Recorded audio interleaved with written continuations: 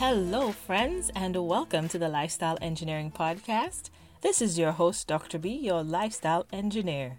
In this podcast, we help you escape the rat race and find purpose-led, meaningful work. We help you design systems that make it easy for you to succeed. We give you tools and strategies to build your productivity, to free your time and attention for the things that matter most. Live by design, not by default. Let's get it. Today we're going to talk about Heart Attack Mondays, 7 questions to ask to figure out if your work is killing you. This has been well documented. There are a lot of studies out there about the prevalence of heart attacks on Monday mornings. The one I'll refer to is in the Journal of Epidemiology and Community Health. And this one I like because it's a meta-analysis. So it's not a study that they did, but they studied a whole bunch of other studies. And what they realized was that, yes, there was an excess of cardiovascular events on Mondays, and this occurred in multiple countries. So United States, through Europe, Australia.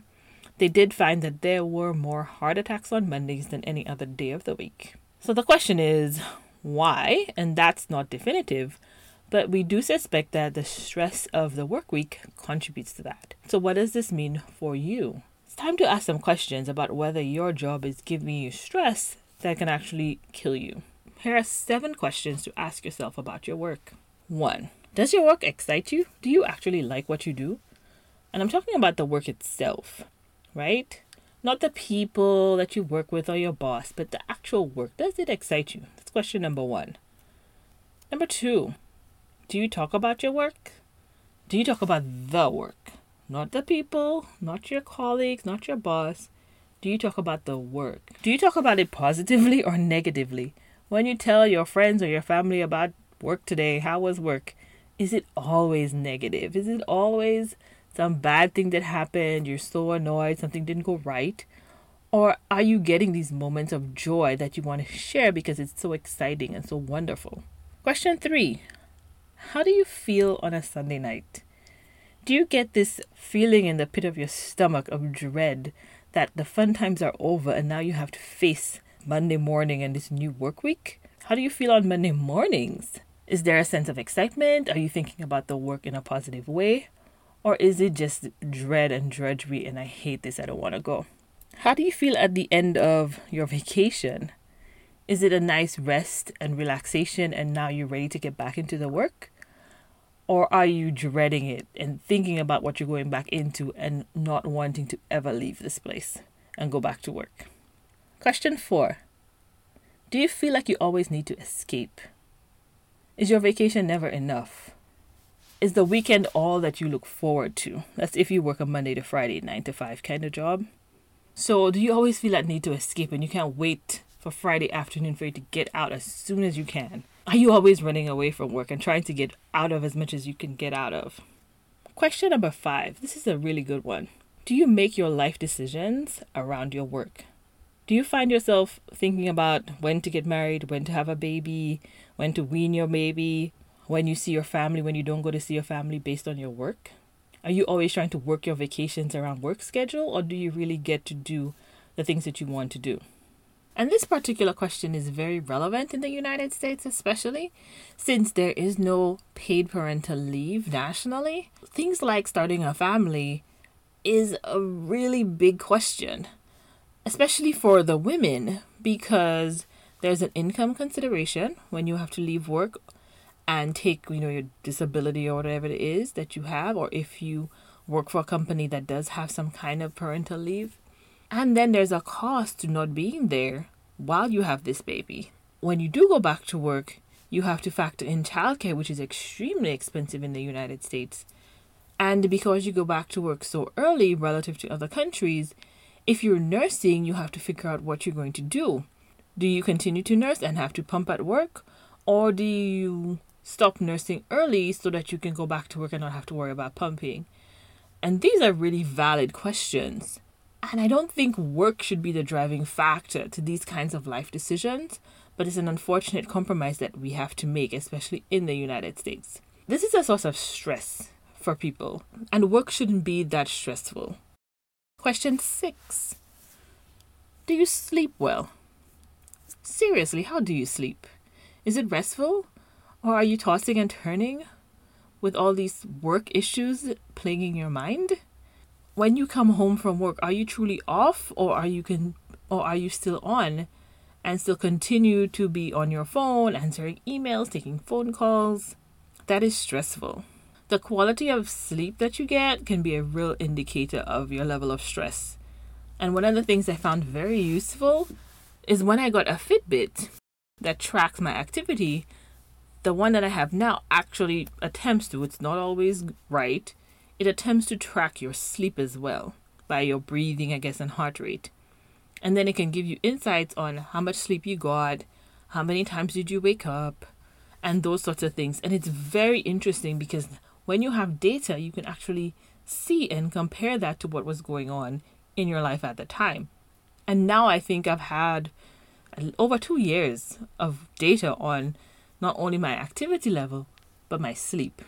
So that's something that you can also look at. If you do have one of these fitness watches that tracks your sleep, look at your sleep and see if you can identify patterns between what was going on at work and how well you were sleeping. And the last question we'll talk about is, are you okay with the time that you spend outside of work, whether it be with your family or your interests, hobbies, whatever it is?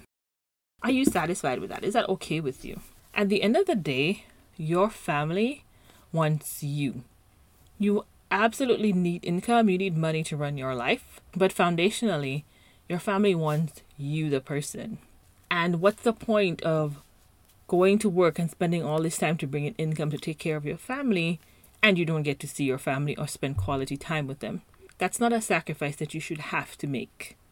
And a concept that I find very useful here is the minimally enjoyable lifestyle concept that I spoke about on a previous podcast.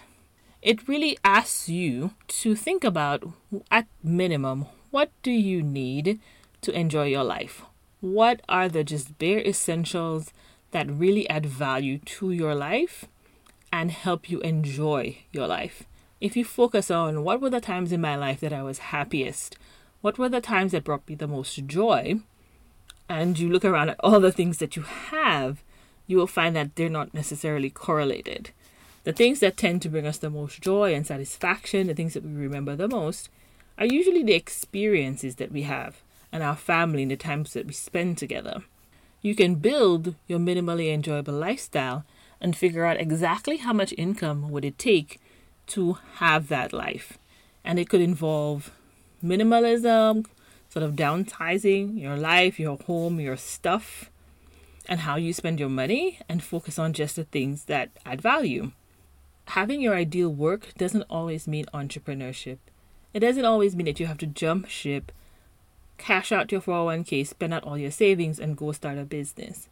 It could mean continuing to work for somebody else. If it's something that you enjoy, if you love the work, if you love the people that you serve, if it brings you happiness and excitement and it suits your passion, then go for it. But just make sure that you design it, that it's not just by default. So in designing your work, if you work for somebody else, make sure that that job, that work that you do, suits your lifestyle. So the first thing is to clarify what that lifestyle is, and then make sure you design your work around it. So make sure that you're maximizing and optimizing the job that you get for the person that you are and the things that you want to do. Something that I find people don't do enough is after we spend all this money and time going to school and getting new skills and experience, we don't always take the time to prepare well for the next job. So I suggest that you spend some time and energy getting professional review of your resumes and your cover letters, getting coached on interviewing, and making sure that you negotiate the job that you want. Whether it's the time that you spend, if you can work from home at least part of the time, whether it's resources that you have in terms of assistants or working with other departments, or time off that you negotiate, these are all negotiable. So the most important thing is figuring out what you need and designing it so that Monday mornings are not full of dread and anxiety and stress. I'm not saying that every day you go into work smiling like you ate a banana sideways, but you should find some joy and excitement in what you do every day. Whatever you do next, make sure that you design it, that you engineer it, that you don't just let it happen. If it involves striking out on your own and building your own business or consultancy, make sure you think it through and design it strong from the bottom up. Make sure you test your ideas. Make sure you build yourself some slack, some runway, that you don't feel under pressure and don't make bad decisions. Even entrepreneurs can basically build themselves another bad job. We can get ourselves into work situations that we enjoy as little as what we were doing before. That's not the idea. So build it strong, test your ideas, and design the lifestyle that you want if you're going to become an entrepreneur or some kind of independent consultant. And if what you decide to do is continue to work for somebody else, whether it be in corporate America, nonprofit, make sure that that work works for you and your lifestyle. Make sure that you design it, that you engineer it. It's been a pleasure. Thank you for joining me on this episode, and I'll see you next time. Thanks for joining us for this episode of the Lifestyle Engineering Podcast. If you haven't already, please take a moment to subscribe, rate, and review this podcast. We'll see you next time.